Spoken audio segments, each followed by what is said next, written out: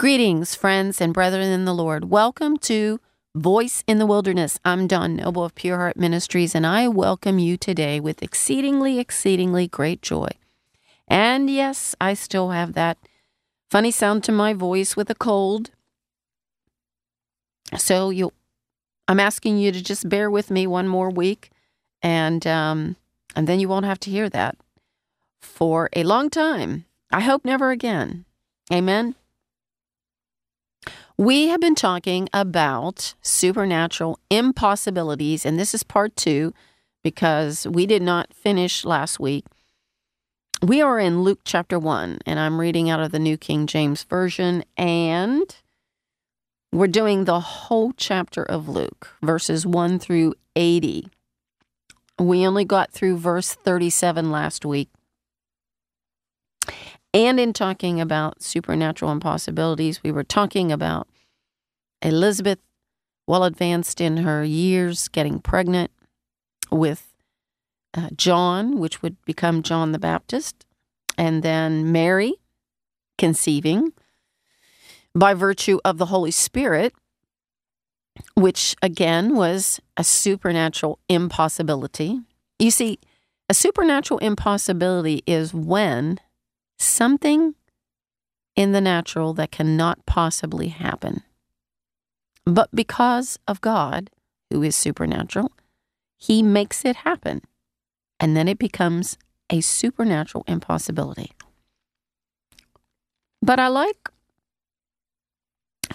how the angel Gabriel concludes his little talk with Mary with verse 37 when he says, "For with God," he tells her, "with God nothing will be impossible." And as I said last week, you can flip that around and you could write, "For without God nothing will be possible." For without God nothing will be possible, but with God nothing will be impossible. Then Mary said to the angel, verse 38, Luke chapter 1, verse 38, Mary says, "Behold, the maidservant of the Lord. Let it be to me according to your word." And the angel departed from her. So now, what he's done, you see, what the angel did is he inserted faith, okay? How did he do that? He spoke the word of God. He spoke the truth of the word of God to her. And that seed of truth ignited her faith. And we see that because in the beginning, the Bible says she was troubled at his saying and considered what manner of greeting it was when he first greeted her. And she's, questioning him. She says, "How can this be since I do not know a man?" Then he explains about the Holy Spirit coming to overshadow her. And now we know that she got it because she says, "Behold, the maidservant of the Lord. Let it be to me according to your word." In other words, what the angel spoke, he spoke the truth of the word of God. He spoke that to her. That seed entered her, that seed of truth. She received it by faith, and her faith grew to the point that she could say, "Let it be to me according to your word." In other words, you said it, Angel Gabriel. I'm receiving that word that you said to me, and I'm believing that word. And it's going to come to pass. She's not only believing, she's saying it's going to come to pass because she says, "Let it be to me according to your word." So it's going to come to pass. She now firmly understands, receives that truth, believes that truth, and now is going to walk into that truth. She has apprehended it for herself. May I just interject here that when we face certain situations in our life, and, there could be a variety of situations that we face, but what we need to do is not fall apart at the seams, not come unglued, not cry our heart out. Merely go to the Word of God. Find the promise that fits your situation. Because when you do, that is like the angel Gabriel speaking to Mary. It's the same thing. It's God's Word speaking to you a truth, a seed that will get planted in your spirit, cause you to just rise up with incredible faith to believe that the things that seem impossible are suddenly going to be possible. So that's why it's important, and I say this so many times, to believe God's Word. It is the truth. It's not merely a fact, it's the truth. Big difference between the truth and the facts. The facts may say you have cancer. You may have cancer of the throat. The truth is, Jesus shed his blood for you to be healed, whole, and well. And he shed his blood for you not to pass this life because of cancer.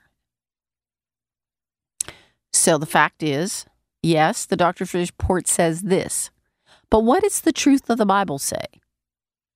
It says, by his stripes we've been healed. So it's the same principle here. When Mary says, let it be to me according to your word, it's the same principle. And that's a principle that we need to adopt into our life to begin to walk in supernatural impossibilities. We adopt this whole way of living where we receive the Word of God, what the Bible says, we receive it, we believe it, we apprehend it for ourselves, and then we know, we can say with the same kind of certainty as Mary did. She said, let it be to me according to your word. And you can say the same thing. Let it be to me according to your word, Lord. So whatever you're facing, go to the Word of God, find the promise, stand on the promise, believe the promise, receive the promise, apprehend the promise for yourself, and believe that nothing will be impossible for those who believe. Okay. 39. Now Mary arose in those days and went into the hill country with haste to a city of Judah. Now, why do you think it says that she went with haste? I think she was just so excited to, share her supernatural experience with another woman who's had a supernatural experience. I mean, why wouldn't you be excited if you had a supernatural experience to go share it when you think, wow, somebody else has had this same kind of thing happen? I want to go share it with them.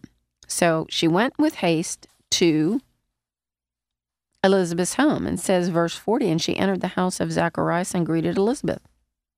Now listen what happened. And it happened when Elizabeth heard the greeting of Mary that the baby leaped in her womb, and Elizabeth was filled with the Holy Spirit. I'm just going to stop there. Right now, that's a supernatural, whole big supernatural deal here. I talked to you several weeks ago about the voice of the One, Jesus' voice. In this case, this is the Holy Spirit. This is the third person of the Godhead, the Holy Spirit. And As Mary greets her relative, see, her voice, through the voice of the Holy Spirit, this baby in Elizabeth's womb leaps for joy, and suddenly Elizabeth is filled with the Holy Spirit. Now, Mary didn't come, it didn't say Mary came and laid hands on Elizabeth that she would receive the filling of the Holy Spirit. Nor does it say that Mary came and spoke to her about receiving the Holy Spirit. It says that when she heard the greeting of Mary, she was filled with the Holy Spirit. And then she goes on, and Elizabeth says in verse 42, she spoke out with a loud voice and said, "Blessed are you among women, and blessed is the fruit of your womb. But why is this granted to me, that the mother of my Lord should come to me?" How did Elizabeth know that the baby that Mary was carrying would be the Son of God? How did she know that? How did she know that it was going to be her Lord that was in the womb of her relative Mary? How would she know that? She could only know that by the Holy Spirit. Because she lived far away. They didn't have cell phones. They didn't have any kind of telecommunication, okay? 2,000 years ago, they'd have to get on the donkey and ride a fur piece to get to the neighbor's house to tell him something. So again, a supernatural word of knowledge given to Elizabeth about Mary. She knows nothing about Mary. Nothing. Mary's just said hello. She just greeted her. She didn't say, "Hey, I'm pregnant. Hey, I've just had a meeting with Gabriel." But Elizabeth knows. Why has it been granted to me that the mother of my Lord should come to me? Awesome. I just love this stuff. She says, "For indeed, as soon as the voice of your greeting sounded in my ears, the babe leaped in my womb for joy."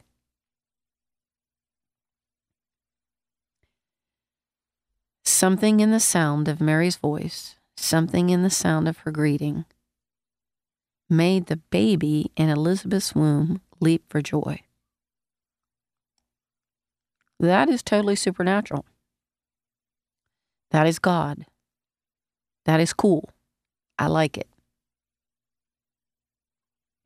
Then she says, "Blessed is she who believed, for there will be a fulfillment of those things which were told her from the Lord."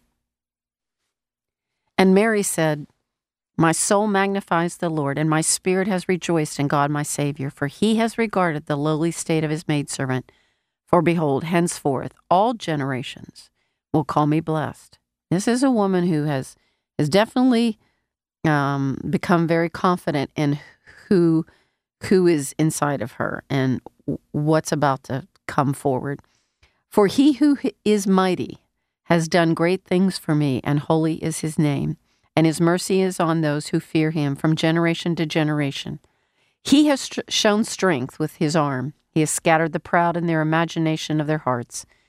He has put down the mighty from their thrones and exalted the lowly. He has filled the hungry with good things, and the rich he has sent away empty. He has helped his servant Israel in remembrance of his mercy, as he spoke to our fathers, to Abraham, and to his seed forever." And verse 56, "And Mary remained with Elizabeth about 3 months and returned to her house." So now it's time. It's 9 months. Now Elizabeth's full time came for her to be delivered, and she brought forth a son. When her neighbors and relatives heard how the Lord had shown great mercy to her, they rejoiced with her. See, the reproach was broken off, so they rejoiced with her. So it was on the 8th day that they came to circumcise the child, and they would have called him by the name of his father, because that's really what that's how they did it. He would have been called Zacharias. But his mother answered, and she said, "No, he shall be called John." But they said to her, "There is no one among your relatives who is called by this name." So they made signs to his father. Remember, he's mute, can't speak. What would he have him called? And he asked for a writing tablet and wrote, saying, "His name is John." So they all marveled. Immediately, his mouth was opened and his tongue loosed, and he spoke, praising God. Then fear came on all who dwelt around them. And all these things were discussed throughout all the hill country of Judea. And all those who heard them kept them in their hearts, saying, "What kind of child will this be?" And the hand of the Lord was with him. Now remember that the angel Gabriel prophesied that over him. And not only did he prophesy, but he was speaking as the Lord's servant. So we know that it's going to come to pass. We know it's going to come to be fulfilled. Then verse 67. Now his father, Zacharias, was filled with the Holy Spirit and prophesied, saying, "Blessed is the Lord God of Israel, for he has visited and redeemed his people, and has raised up a horn of salvation for us in the house of his servant David, and as he spoke by the mouth of his holy prophets, who have been since the world began, that we should be saved from our enemies and from the hand of all who hate us, to perform the mercy promised to our fathers, and to remember his holy covenant, the oath which he swore to our father Abraham, to grant us that we, being delivered from the hand of our enemies, might serve him with fear, in holiness and righteousness, before him all the days of our life. And you, child," speaking to his newborn son, "and you, child, will be called the prophet of the highest, for you will go before the face of the Lord to prepare his ways, to give knowledge of salvation to his people by the remission of their sins, through the tender mercy of our God, with which the dayspring from on high has visited us, to give light to those who sit in the darkness and the shadow of death, to guide our feet into the way of peace." So the child grew and became strong in spirit, and was in the deserts till the day of his manifestation to Israel. So, again, a supernatural experience. Zacharias' tongue is loosed. He is no longer mute. Suddenly he can speak. And then he goes on to prophesy. Now he's prophesying about a son, but he's also prophesying about Jesus. So he prophesies about his son, saying that his son's going to be a prophet of the highest, and that he's going to go before the face of the Lord to prepare his ways. And we know that John said, "Prepare ye the way of the Lord." And John was the one baptizing, right? He was baptizing people in the River Jordan, talking to them about salvation, getting them baptized in the River Jordan for the remission of their sins. And then Zacharias slips in this prophetic word about Jesus. He says, "Through the tender mercy of our God," verse 78, "with which the dayspring," okay, so now he's referencing Jesus as the dayspring, literally means dawn, the Messiah, like DAWN, with which the dawn, the Messiah from on high, has visited us, to give light to those who sit in darkness and the shadow of death. And Jesus says of himself that he came to give light to those who sit in darkness and the shadow of death. And Zacharias concludes his prophetic word by saying to guide our feet into the way of peace. Again, prophesying about Jesus, that he would be the one who would guide us into the way of peace. We know that Isaiah prophesied that he was wonderful counselor, mighty God, Prince of Peace. That was prophesied about Jesus, that he would be the Prince of Peace. Isaiah also prophesied about that he would be the punishment for our peace. The chastisement for our peace was upon him in Isaiah 53.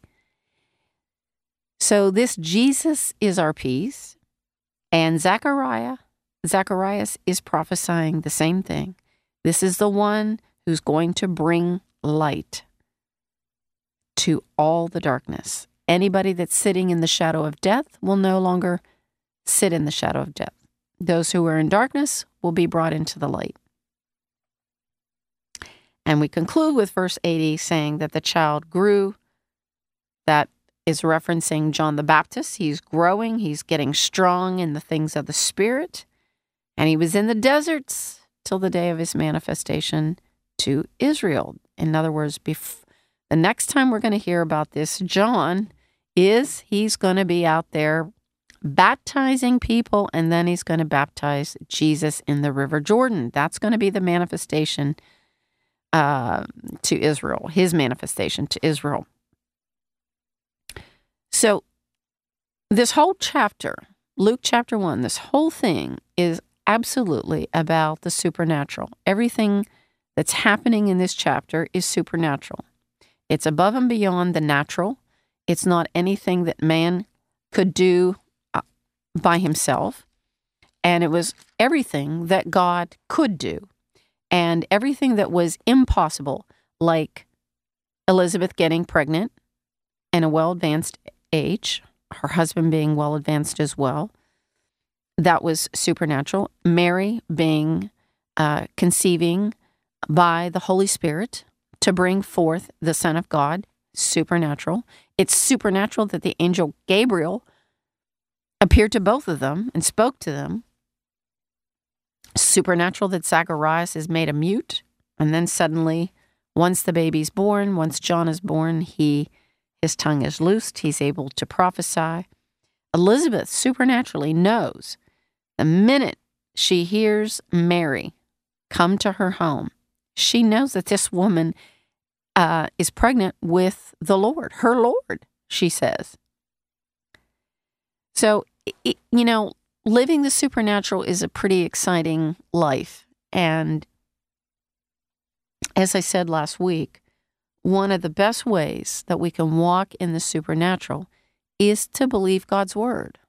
Because God's word is alive, it's powerful, it's sharper than any two-edged sword. It divides the soul and the spirit.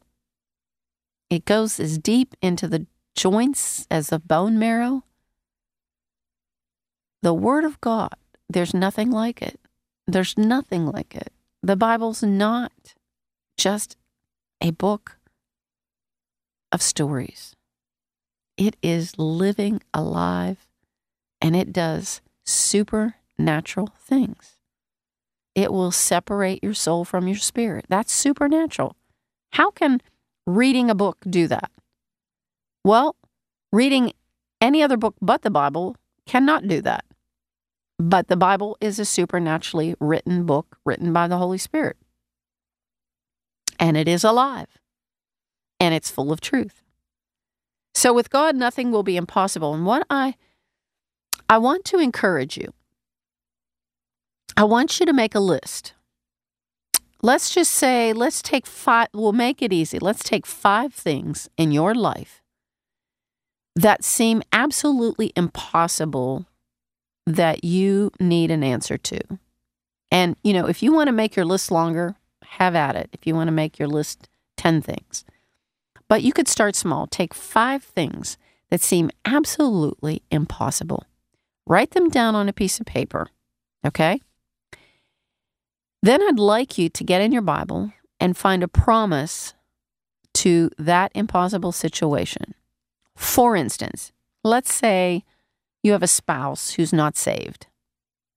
And you say, if you lived with this man, you would know beyond a shadow of a doubt, there's no way he's ever going to be saved. He is so far from God. But you can find all the scriptures that will help you to stand on the promises of God and believe for the impossible.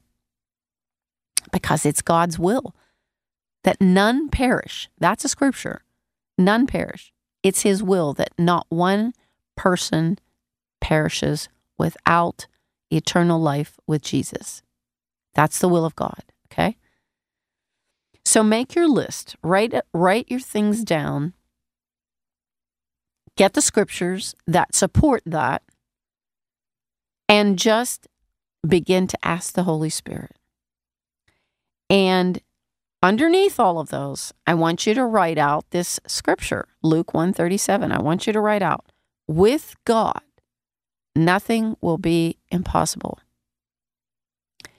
And if you really believe that, and you really, allow that seed of the word. See, this word, this scripture is the seed of God. If you allow the seed of God to get planted into your heart, you will have faith to believe for the impossible. You'll have faith to believe all that you've written on your list. Now, this is a good time to do this because we are roughly 4 weeks away from Christmas. So there's probably some really cool things that you would like to see happen that would really make your Christmas so special. And wouldn't you just like to see these supernatural impossibilities come to possibility? Hey, all these folks in Luke chapter 1 saw the impossible become possible. I believe it's not just for them. It's not just for Zacharias and Elizabeth and Mary and Joseph. It's for us. It's to encourage us to believe, to really, truly just grab a hold of that and believe that with God, nothing will be impossible to us. That's exciting to me. So I want you to write those things down. I want you to get serious. Write them down. 5 impossibilities. Find scriptures that will support it being possible, that you can stand on and believe for. And then watch God work. Amen? Lord, I thank you for those listening today. And I thank you for helping them to see this truth of supernatural impossibilities with you alone, God, because there's nothing impossible with you. Father, I ask you to help each one to write them down. Find the scriptures, stand on them, and believe for them. Believe for the impossible. In the name of Jesus. Amen. Well, I think this has been fun. I certainly have had fun just going over this whole chapter again. And I hope that it encouraged you, and I hope that you will do what I asked you to do. Because if you do, you're going to see some pretty cool stuff. You're going to see some impossible things become possible in your life. And that will increase your faith. Well, it's always sad for me to leave you. I look forward to talking to you again. So I'm just going to say www.pureheart.today. You can go to the website, hear the podcast again if you need to. And with that, I will sign off. Shalom, shalom. Peace be unto you.